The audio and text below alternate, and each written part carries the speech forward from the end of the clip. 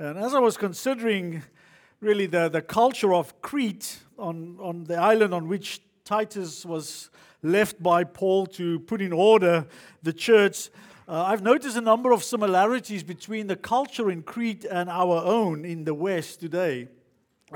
They had many different religions, ideologies, worldviews that influence people's thinking and how they live as we have today. But there is one big difference, and that is that at that time, the Christianity was still breaking into the culture. They were really pre-Christian as a culture, where we are decidedly post-Christian. People are very dismissive of Christianity today. They claim it does not work and it does not make a difference. And we would, of course, dispute that and say that that is intellectually dishonest and historically ignorant if you look at what the gospel really and Christianity has caused and produced throughout the ages in terms of just healthcare and education and rights, human rights, and all of that. But it is easy to understand why they say that, because recent and historic moral failures or scandals in the church, the frequent really failures of well-known pastors into sin, the money-hungry ministries who proclaims a false gospel and make false claims in the name of Jesus, and through that deceive and defraud many. And so we can understand why people have doubts about the impact of the gospel on the lives of God's people. Now, we cannot answer for others, but we can and we must answer for ourselves. And we better take a long, hard look in the mirror of God's Word to see if our reflection matches that of the Word of God. Are we different to the world? Have we or are we being transformed? Has my faith in Christ moved me to be devoted to Him, dedicated to Him, be compelled by Him? For today's sermon, it can easily be seen as just a list of things that we have to do or have to pursue. And if that is your approach, then you will fail. You will dry up. Your faith will wither. This list of characteristics that we will cover today is how we ought to live. And this must flow from a heart deeply in love with Christ, who's devoted to Him. Anything short will cause us to wilt and wither under the demands. And so the question I have for us all to ask ourselves is, am I devoted to Christ? Am I dedicated to Him? Is He my all? Is He part of my life, or is He my life? Is all of me found in Him and He in all of me? Am I walking with Him? Am I conscious of pleasing Him in every aspect of my life? Because He loves us, loves me, loves you. And therefore we love Him. Not because we are trying to earn His love in some way. Our devotion, our dedication, our love for Jesus is really what defines our godliness. Our godliness will rise up to living and doing what we are commanded in our text today. And it is my prayer that godliness, our godliness would bear the fruit of transformation in word and deed, so that the opponent will be put to shame, having nothing bad to say against us, as we read in Titus 2, verse 8. And as I said, today we are celebrating our 9th birthday as a church, and it is a good time for us to remind ourselves through this series of messages on building a godly church that we ought to mature in godliness as our witness to the world and as our worship of God. And 2 weeks ago we looked at building a godly family from Psalm 127, and last week we began this series, Building a Godly Church, looking at promoting godliness. A godly church is a church that Christ Himself is building through the means of His gospel, His people, His word, His Spirit, with the goal of saving others and with the goal of discipling His people to godliness through the knowledge of the truth, through the teaching and preaching of the Bible, as we read in Titus 1, verse 1. For the faith of those chosen of God, this is Paul writing of why he was sent by God and by Christ, for the faith of those chosen of God and the knowledge of the truth, which is according to godliness, in the hope of eternal life, which God, who cannot lie, promised long ages ago. And so a godly church must make godliness its goal. And a godly church must have godly elders to serve as guides to godliness. Elders who are above reproach as stewards of their own family, stewards within the church of the family of God, the house of God, and also stewards of the Word of God. And also, as a godly church is a church that guards against the influences of the ungodly, opposing what is false and defiling, yet at the same time seeking the very salvation of those who are blinded by their own deceit and held captive by their sin. And so a godly church is defined by the godliness of its people. And godliness, we said, is that deep love, that devotion, that dedication to Christ, causing us to abide in the Lord and seeking to please Him in everything. And that is what will produce a God or Christ-like character. And so we come to the second message here in Titus, entitled Pursue Godliness. And if you are not there already, please turn to Titus chapter 2 and just follow along as I read that chapter. But as for you, speak the things which are fitting for sound doctrine. Older men are to be temperate, dignified, sensible, sound in faith, in love, in perseverance. Older women likewise are to be reverent in their behavior, not malicious gossips, not enslaved to much wine, teaching what is good, so that they may encourage the young women to love their husbands, to love their children, to be sensible, pure, workers at home, kind, being subject to their own husbands, so that the word of God will not be dishonored. Likewise, urge the young men to be sensible. In all things show yourself to be an example of good deeds, with purity in doctrine, dignified, sound in speech, which is beyond reproach, so that the opponent will be put to shame, having nothing bad to say about us. Urge bondslaves to be subject to their own masters in everything, to be well-pleasing, not argumentative, not pilfering, but showing all good faith, so that they will adorn the doctrine of God, our Savior, in every respect. Why?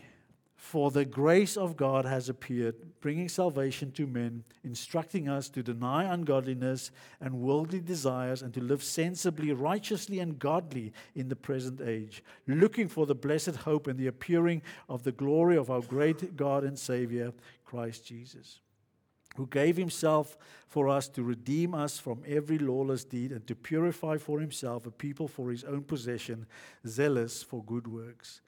These things speak and exhort and reprove with all authority. Let no one disregard you. Let me pray for us. Father, we come to you, Lord, to your word. We thank you for the ministry of your word. We thank you for your Spirit applying the truth of your word to our hearts. Lord, I pray that we would receive the knowledge of the truth today. Lord, that we would understand it, that we would believe it, and that we would live according to it. To your glory, Lord, and for our benefit, we pray. Amen. And so here we find that we are instructed by really Paul instructing Titus to instruct the church in Crete to pursue godliness. And this was a church that was hounded by false teachers, hampered by liars, by laziness, by those lusting for material gain, and hindered by those who followed the culture more than the Word of God. And here we find that they have to pursue godliness through the knowledge of the truth that leads to godliness. And Paul addresses a number of different groups within the church, both male and female, both young and old. And what he is saying really to Titus, this is how a Christian and therefore a church ought to be. Those within the church, this is who you ought to be. And the first group he addresses is older men. A godly church would stand in stark contrast, in holy contrast, I should say, to the world, and will stand strong against the influences of false religion, of futile ideologies, and foul cultural influences. If a church stands and grows in godliness. And the older men ought to be, first of all, teaching sound doctrine. Now, this command is actually directly addressed to Titus, but it would also apply to older men who would need to be trained and practiced in sound doctrine, teaching sound doctrine, for they are the ones who would be chosen to become elders or leaders within the church. And so here it says, teach things fitting for sound doctrine. Sound doctrine is, of course, healthy doctrine, and healthy doctrine is the truth. So the truth that leads to godliness. And so here he says, teach truth truthfully. That is, rightly dividing the word of God and use it for teaching, for rebuking, for correcting, for training in righteousness, so that the people of God may be equipped for every good work. And this command is not merely a transition. This verse 1 is not merely a transition, it's taking the readers from chapter 1 and the instructions we have there to the practical application of sound doctrine beginning in verse 2 of chapter 2. But it is the same critical point that Paul made in Titus 1, verse 1. That Christian living, Christian ethics, building a godly church with members marked by godliness, emerges from, is based upon, grow out of the knowledge of the truth, the gospel of Jesus Christ. It is sound doctrine, sound preaching of sound doctrine that produces godliness in God's people. So teach sound doctrine. And don't for a moment think that anything else will be able to accomplish in God's people what God desires from His people. And so He wants them to be teaching sound doctrine so that older men would be temperate. Sound doctrine is what will grow men to be temperate. That is to be sober-minded. That is to be clear in their thinking, to be level-headed, not given to extremes, but have their minds shepherded by the Word of God. Older men needs to be careful and considerate in making good decisions, biblically informed decisions, deliberated decisions, godly decisions, and sound doctrine is the operating system that will make that happen. A temperate man thinks deeply and rightly, and because he thinks biblically. Biblically about his God-given gifts, his God-given talents, abilities, his time, money, energy, and priorities. And so a temperate man is governed by his desire to please the Lord in everything, and therefore submits every decision first to the Lord. A temperate man is not a fickle man. He is not an unstable man. He's not the man who asks wisdom of God and believes that God has given him wisdom, but then is faltering and falling and doubting that very word, as James reminds us in James chapter 1, verse 5 and following. And so older men needs to be temperate, need to be steadfast in their thinking, clear in their thinking, and they need to be dignified. Older men ought to conduct themselves in a respectful manner, with dignity. Men worthy of imitating. Men of gravitas, of a weightiness to their character. Men of sobriety. Men who have a sense of seriousness of life. Not foolish and frivolous, but understanding the world, the condition of the world, and understanding the call of Christ, and understanding how urgent that is and how serious that is. Dignified men are faithful men, are serious men, are men of integrity, men worthy of respect. And they need to be sensible. Older men needs to be sensible. Really, the word is better translated self-control. It has a very similar meaning to temperate, but the focus is on self-control. Older men ought to be self-controlled, knowing what the Lord desires, and then having the self-control to do what they know the Lord requires. And to exercise self-control in curbing his own desires so that he can conform to God's desires. That is a sensible man. That is a self-controlled man. And people without self-control, there can be no godliness. Without godliness or without self-control, the church looks like the world. Self-control is essential to godliness.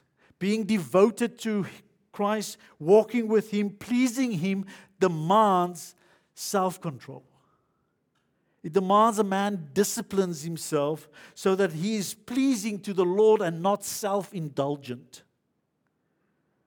Self-control is critical to godliness.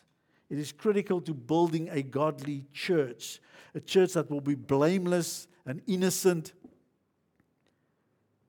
above reproach as children of God, shining as lights for Christ and His gospel in this perverse generation, as Philippians 2:15 reminds us. So really, every group in this passage, directly or indirectly, are exhorted to self-control. Without self-control, there is no godliness. Without curbing your own desires, to yield yourself to the Word of God and the Spirit of God, godliness will evade you. And so, older men need to be temperate, dignified, self-controlled, sound in faith. Again, sound in faith means they have to have a healthy faith, a strong faith. They must trust the Lord, for the Word of God says He is trustworthy, and because of their age, He has no doubt shown Himself to be faithful and to be trustworthy in everything. To be sound in faith is to have a faith informed by the Scriptures, and to have your faith integral to every aspect of your life. Paul wrote to the Roman church when they were dealing with issues regarding conscience, and he was saying that whatever view you hold, it has to be from faith, because if it's not from faith, it is sin. And so an older man has to be sound in faith. And sound in faith means it has to be a personal faith. You cannot stand on the convictions of someone else. You will never stand on the convictions of someone else. It has to mean you need to know what you believe and why you believe it. You cannot say, this and that pastor said so, and therefore I am in that camp. You have to have it as your own conviction. And a sound faith is to have a tested faith. It is said that a faith untested is a faith untrusted. A faith untested is an unreliable faith because you're not sure whether that's going to give way. And so a tested faith is a man who stands on the truth, to stand on the truth of Christ and His Word in the face of troubles, in the face of trials and tribulations. To trust God even when every circumstances and every person around you says, God is gone. He's not interested. He does not know. He does not care. He cannot help. Or they say to you that that's not what He said. That's not what He meant. Because they are influenced by the world and want to adapt the Word of God to the culture of the day. No, to have a sound faith, a healthy faith, is a tested faith, a one who believes and has been tried and tested by opposition and persecution, and yet maintain that belief. It has to be sound in love. And really the adjective sound here modify all three these nouns: sound in faith, sound in love, and sound in perseverance. And all the men ought to be sound, they ought to be healthy in love. That is agape love. All the men ought to love God wholeheartedly, as Scripture tells us, with all of our heart, soul, mind, and strength. All the men need to love these fellow Christians sincerely, Romans 12:9 reminds us. And he needs to love his neighbor purposefully, his lost neighbor purposefully, to reconcile them to God, 2 Corinthians 5:20. And Jesus says, all people will know that you are my disciples if you have love for one another. And so sound or healthy love is really described for us by Paul in 1 Corinthians 13. It is a love that is patient. It is a love that is kind. It is not self-focused. It is not self-indulgent. It is not self-serving. It is giving and forgiving. It rejoices in the truth. It bears all things, believes all things, hopes all things, endure all things. The love of God never fails. And that is the kind of love that needs to live in the heart of older men.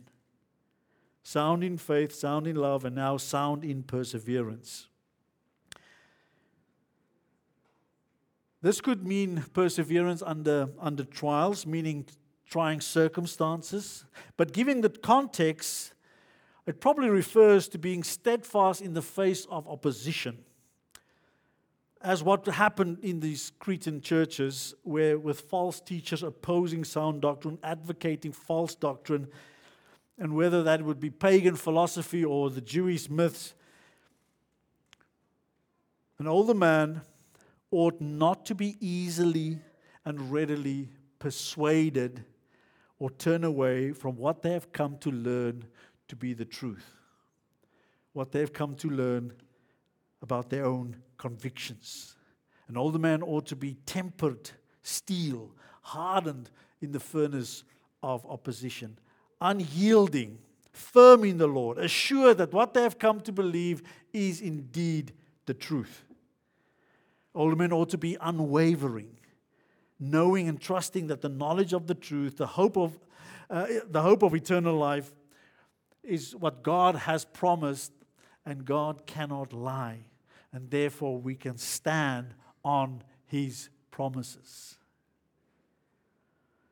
And so, just to recap, that older men ought to be teaching sound doctrine, ought to be temperate, dignified, self-control, sound in faith, in love, and in perseverance.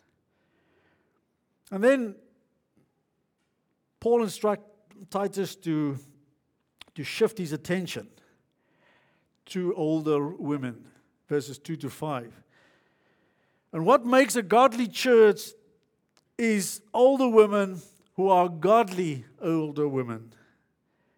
And from these instructions, we see that there is a clear and important role for older godly women to play in the life of a godly church.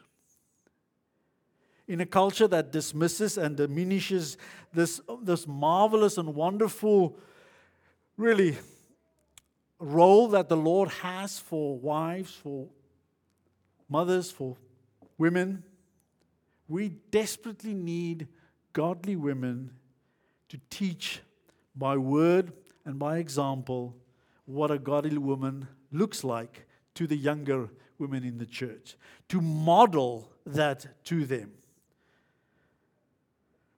Elizabeth Elliot wrote an article, "Where are the Watts? The Women of Titus 2." And she wrote that 25 years ago when she saw many in the church abandoning their role in the church and in the house, being seduced by the culture and abandoning their God-given role and calling. And so Titus here encourages, or is ought to encourage the women that they ought to be, first of all, reverent in all their behavior. That means they ought to be holy. They need to act fittingly. Really, the word has priestly overtones, priestly overtones of reverence. And so an older woman ought to be holy in character, a priest-like in manner. That means she comes alongside and she's ever aware that God is present, God is all-knowing, God is all-seeing, and she comes alongside as a priest interceding for other younger women. And so it says here that Titus are to exhort them to teach, basically to use their time well in the days that they have. See, elder women, now that their children have left the house and they have more time on their hands, Paul is encouraging them not to squander that time in gossiping and socializing, but to use it to minister to younger women, younger mothers, minister to them, disciple them, teach them, help them. And first of all, he says that they need to stop being a gossip. Stop spreading rumors. Don't be a slanderer. Don't pass on half-truths, unfounded claims. Don't trade in the juicy morsels of hearsay. Don't stoke the fires of scandal. Don't meddle, don't pollute the mind of others with poisonous prattle. Literally, it says, don't be a devil. The devil is a liar and an accuser of the brethren. He's a slanderer. He's the slanderous one. That's what his name means. And the exhortation is here, don't be like him. Instead, speak truth in love, speak truth that is edifying, that is gracious, as Ephesians 4:29 reminds us. So use your time well. Don't spend it in gossip, and don't spend it in constantly socializing and being enslaved to much wine. So with that much time on your hands, don't constantly go around, family or friends rather, socializing, gossiping, and drinking. And it seems to me that drinking must have been a big problem in those days, because literally every list that speaks about the qualifications of a leader speaks against being under the influence of wine or drink or get drunk. And certainly the Cretans considered heavy drinking to be a virtue. And so the exhortation is with the time that you have now on your hand, you're having your kids out of the house, do not give in to this temptation to spend your time socializing drinking and gossiping. And so the exhortation is not to be under the influence of wine, because that will affect your judgment. It will affect your behavior. Don't let that habit get a grip on you and begins to dominate you and control you. And of course, this is true of all people in the church. And so first of all, or rather, number 4 would be teaching what is good. So be reverent, stop gossiping, don't be addicted to much wine. Instead, teach what is good. It said, minister to younger women, godly young women. Teach them and encourage them. And it is worth noting here that Titus was given the task to teach the older men and the younger men. And these men then in turn need to shepherd their own families. Husbands, you are responsible to teach your wife, to lead your wife spiritually. But there is a special role here for older women to minister to younger women. And of course, this is sound teaching based on sound doctrine, prudent teaching.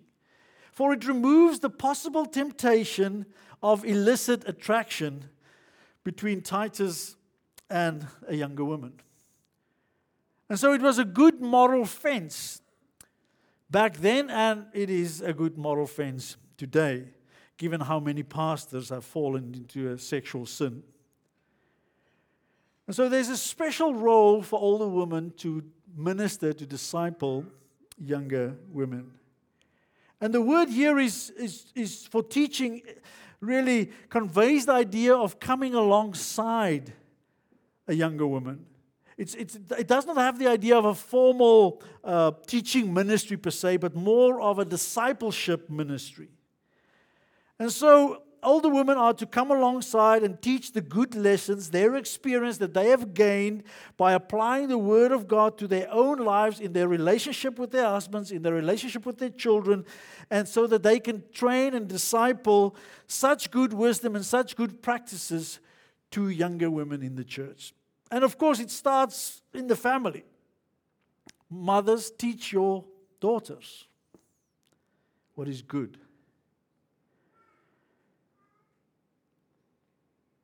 And now Paul shifts really to the younger women. And first of all, the older women have to encourage the younger women to love their husbands. And obviously, they need encouragement to do that. They are to instruct them and train them how to do this. And really, this is the only place in the Bible where we find this encouragement to women or wives to love their husbands, apart from the general command of all people to love as Christ has shown us and commands us. But many other scriptures commands the husband to love their wives. But here Titus wants to ensure that younger women need to know that their first priority under the lordship of Christ is to love their husbands. Building a godly church requires women to love their own husbands.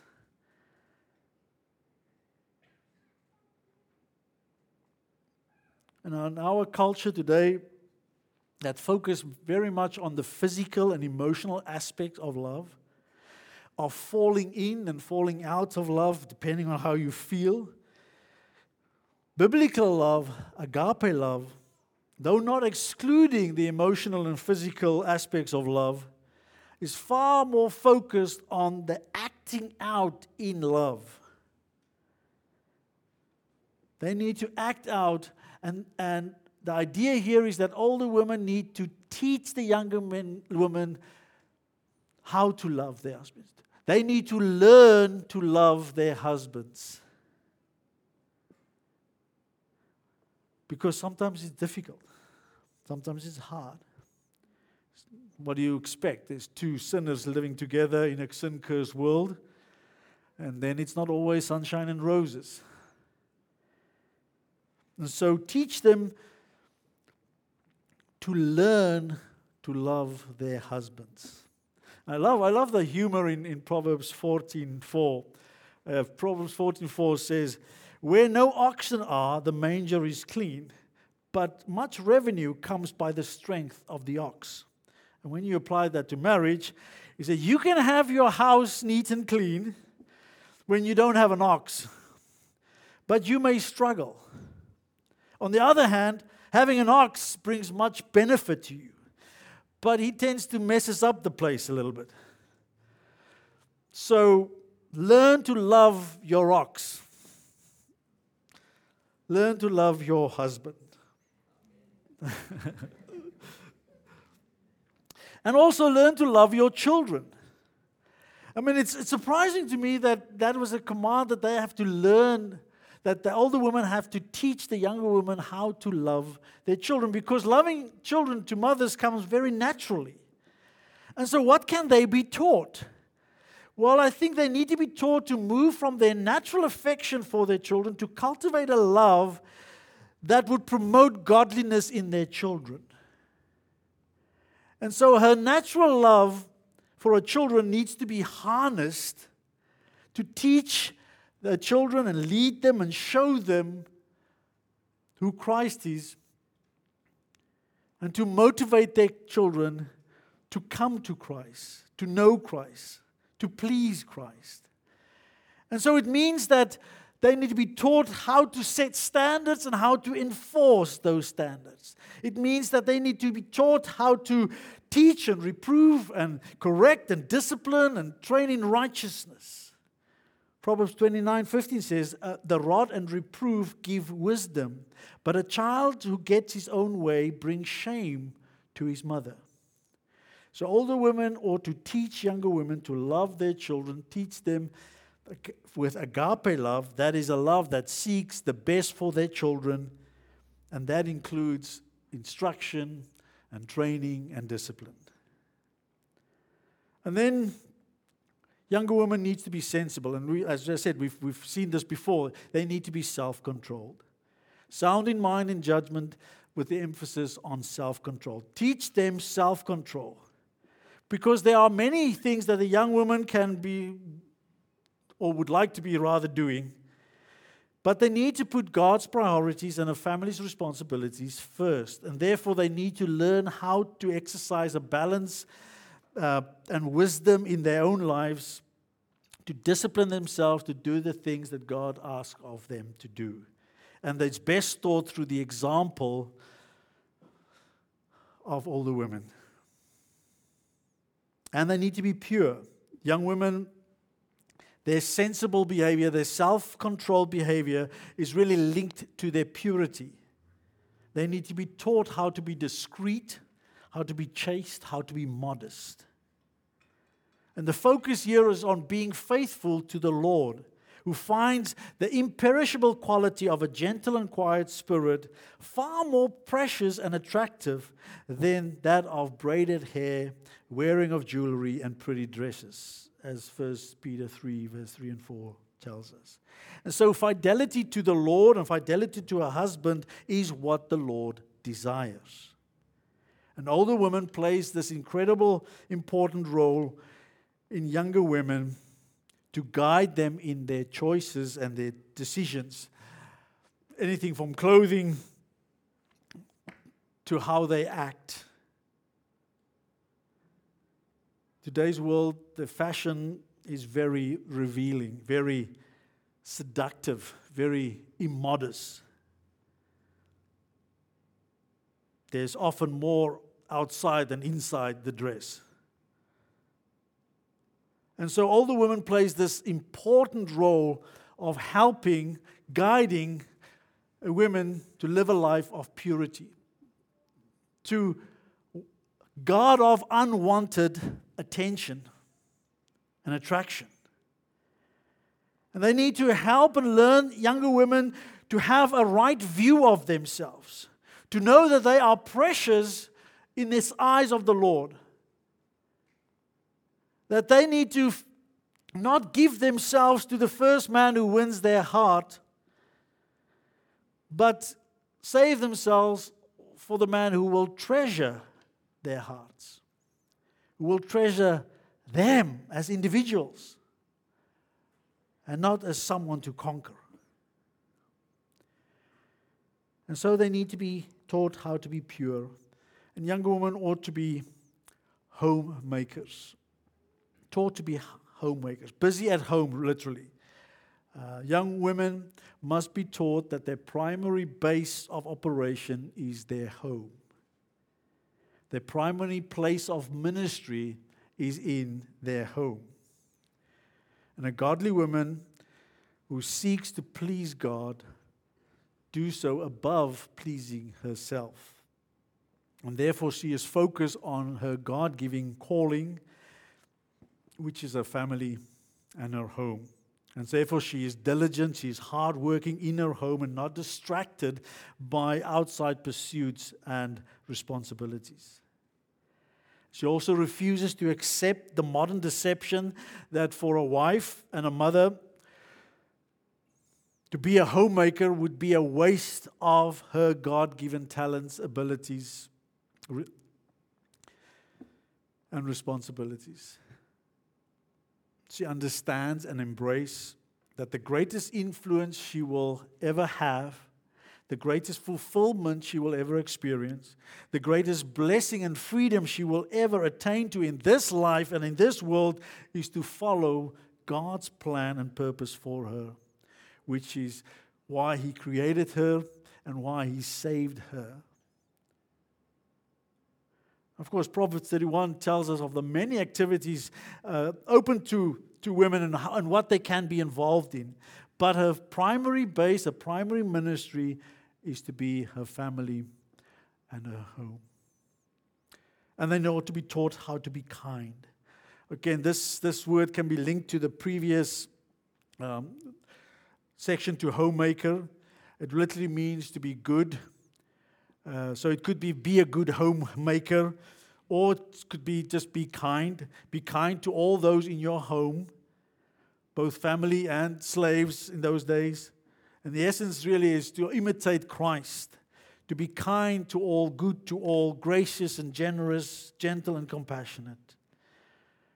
And they need to be taught to do that. They need to learn to be kind.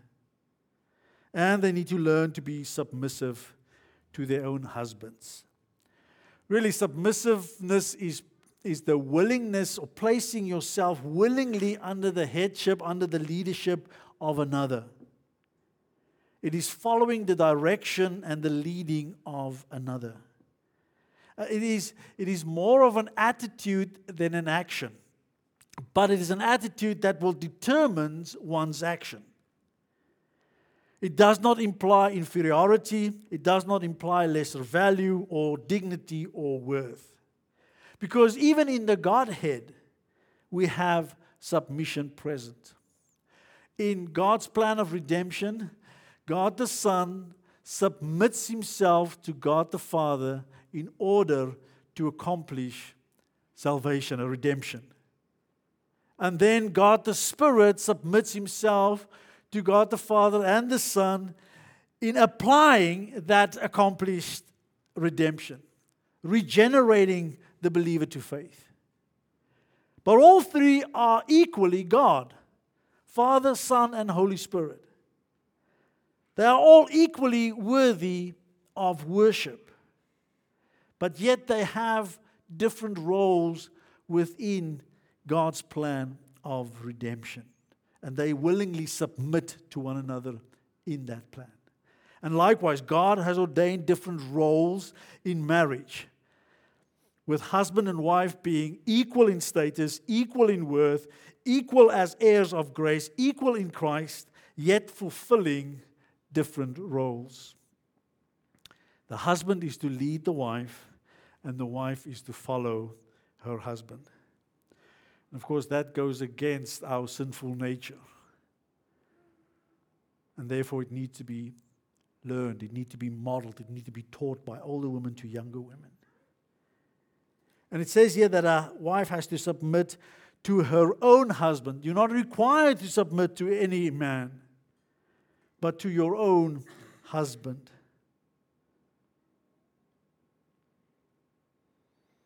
And so a godly young woman will seek to please the Lord and honor His word. And when you do that, then of course God's word stands. But if you do not, then you dishonor the word of God. One who claims to believe the word of God and claims to live by the word of God and then dishonors the word of God, scoffs at the word of God, scorns the truth, brings a reproach on the word of God. And so, having dealt with older men, older women, younger women, now he turns his attention to younger men. Younger men is really those 12 years and older. And likewise, in a similar manner, you, Titus, must urge, exhort, instruct these younger men regarding qualities of godliness. And the first quality, the one we saw before in the previous groups, is to be self-controlled. To be disciplined in your devotion to Christ. To be dedicated to the Word of God, to the knowledge of the truth. So discipline yourself in protecting your mind and your conscience. Guard your heart with all diligence, for from it flows the issues of life. Proverbs 4:23 tells us. What you expose yourself to has an influence on you. It influences your thinking. It retrains your conscience. And people, that happens whether you want it happen or not. And ultimately, if you continue to expose yourself to that which is contrary to the word of truth, then sooner or later you're going to start to change in your thinking, and your conscience will be recalibrated. And we are bombarded daily with false messages and false teaching, advocating and propagating really anti-God values, anti-Christ virtues, calling what is good evil and evil good, light darkness and darkness light. And this relentless mantra from the media today, if you do not guard your heart, suddenly and inconceivably, a few years from now, you will approve of the things which now abhor you, because you have been retrained by what you expose yourself to. What was maybe inconceivable a few years ago is now enshrined in law, and you're not outraged about it anymore. So be self-controlled, discipline yourself, ensure that the knowledge of the truth inform your mind and your thinking. It guides your mind and your thinking and determines therefore your choices and actions. Don't be like the false teachers whose minds are defiled and consciences are seared, and they approve of lives that are driven by lust, the lust of the eyes, the lust of the flesh, and the prideful boast of life. Who has no qualms in defying God, deceiving others, being liars, indulgent in every evil desire, as we saw in chapter 1. And so, Paul was urging Titus, as he's urging us today, men of GBF, be self-disciplined, denying self to defer to God, denying self to prefer God, denying self to concur with God that His word is the truth. Encourage one another not to lean on our own understanding, but to trust in the Lord. And so godly young men, godly men needs to be sensible, need to be self-controlled. And they need to be good examples of good deeds rather.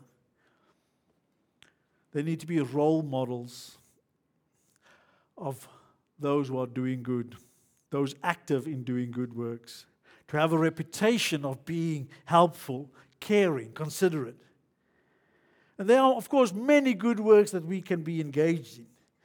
But I think here we're speaking specifically of the good works that are born out of sound doctrine, born out of the knowledge of the truth.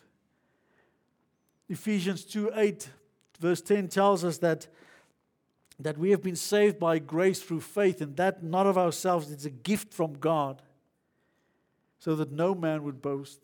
And then he goes on and says, we are His workmanship, that is God's workmanship, created in Christ Jesus for what? For good works which He has prepared beforehand for us to walk in. So that is the good works that we need to be engaged in. That is the good works that you need to be an example of, or example in. And so each one of you have been given natural abilities and giftedness, but also spiritual abilities and giftedness. And God requires you to exercise those for the edification of the church. To be diligent in good works. Using your giftedness to advance His church, His gospel. So be an example of good works as a witness of the grace of God in your own life, and be an example of good works so that others would experience the grace of God in their lives. And be pure in doctrine.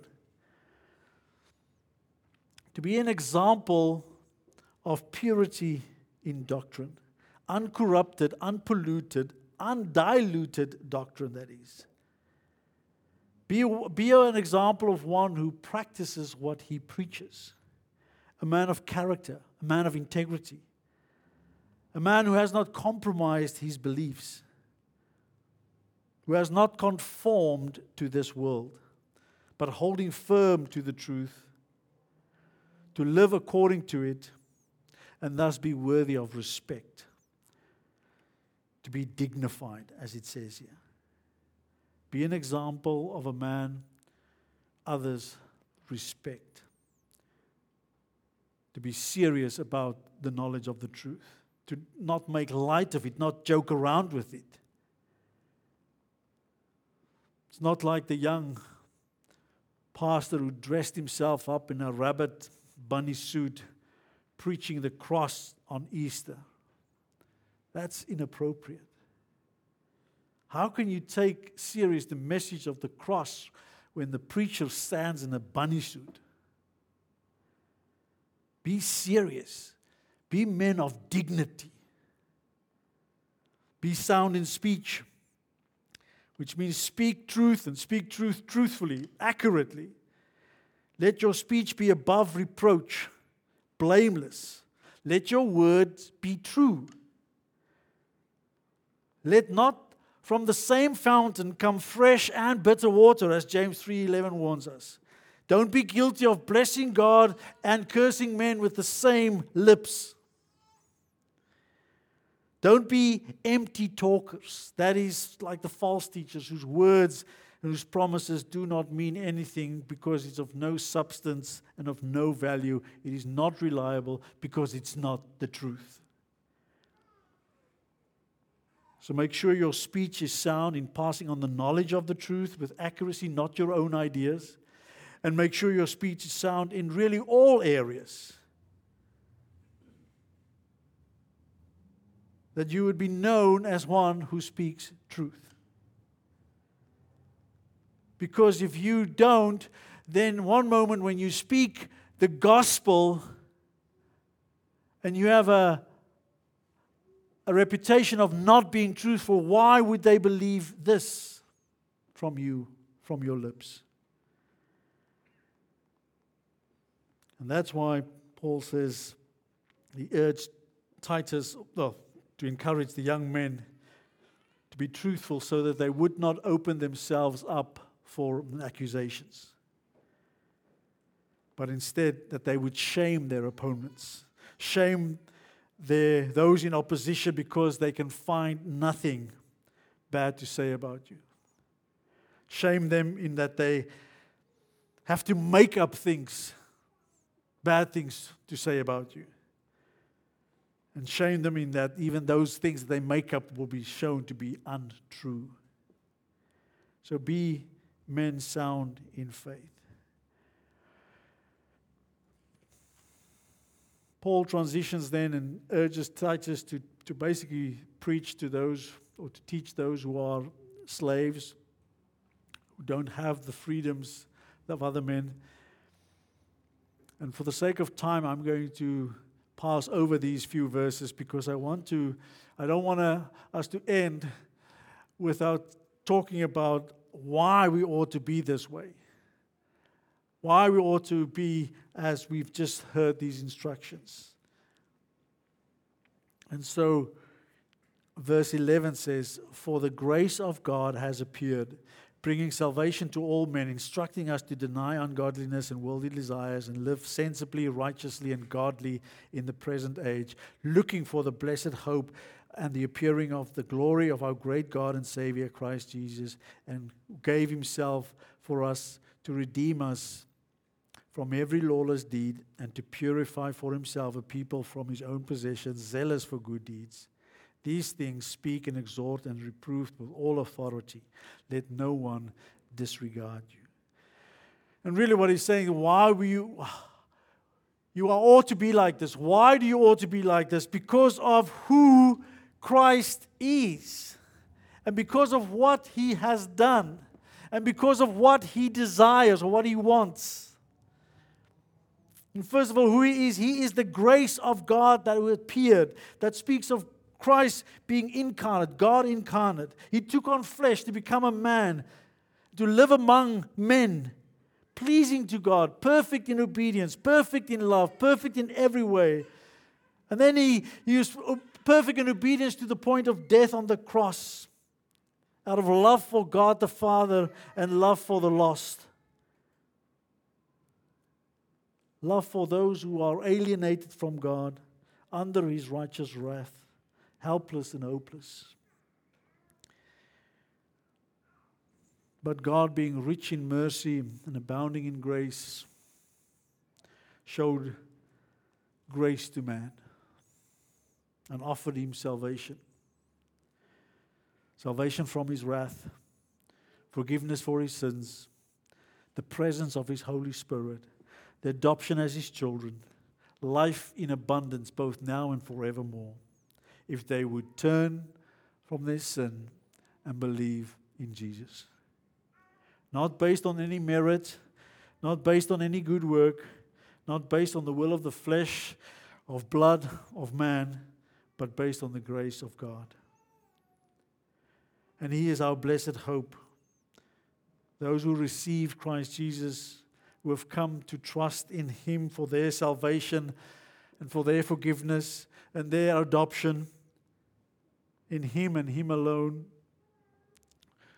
To them, he is the blessed hope, the hope of his return, the hope of transforming us, the hope of eternal life, a life without sin, without suffering, without death, a life in the presence of God, unrestricted, unimpeded by our own fallen nature and flesh. We ought to walk this way because of who he is. He is Jesus, the Savior of his people, Christ the King, Emmanuel, God with us. And for what he has done. He gave himself a sacrifice, gave his life a ransom for many, Mark 10:45. He redeemed us not with silver and gold, but with the precious blood, 1 Peter 1:18. He rescued us from the domain of darkness and transferred us into the kingdom of light. He purifies us, Hebrews 1:3. He washed us and cleansed us through the shedding of his blood, cleansing our consciences from sin and dead works. He made us his own. We are now his chosen race, a royal priesthood, a holy nation, a people of his own possession. Why? So that we may proclaim the excellencies of him who have called us out of darkness into his marvelous light. And be godly, because this is what he wants. He wants us to deny ungodliness. That means stop living as if he is not real. Stop living as if he is not with us. as if He did not come, as if He did not die, as if He was not buried and raised to life again on the third day, and that if He is not coming again. Stop living that way. Stop deny the ungodly behavior or attitude. Stop desiring worldly things when He and all that He is ours in Him. Pursue godliness. Live sensibly. There's that word again. Self-controlled life, righteous lives, godly lives. Aware of His presence and eager for His will. And that is to do good works, the works of the Father He has prepared beforehand for us to walk in. That is to be truth speakers. That is to be peacemakers. That is to be disciple makers. That is to be ambassadors for Christ, seeking the reconciliation of the lost with God the Father. That is to be salt and light. That is to be workers of righteousness, lovers of Christ and lovers of others. It is to be godly. And I will end with what I started. That unless this is your heart, because of Him, because of your love for Him, because of your devotion to Him, that is why we ought to be what He calls us to be, which is godly.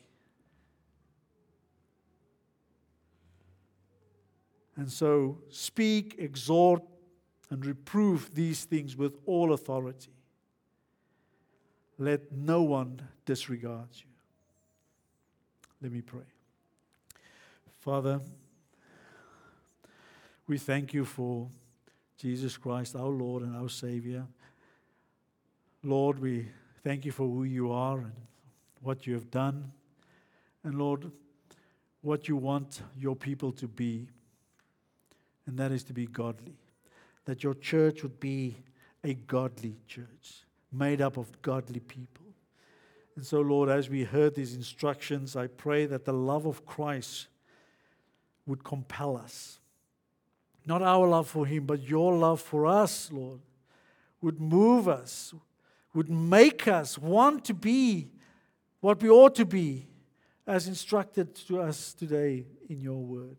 And so help us, Father, by Your mercy, by Your grace, by Your Spirit, by Your word. Help us, we pray. In Jesus' name, amen.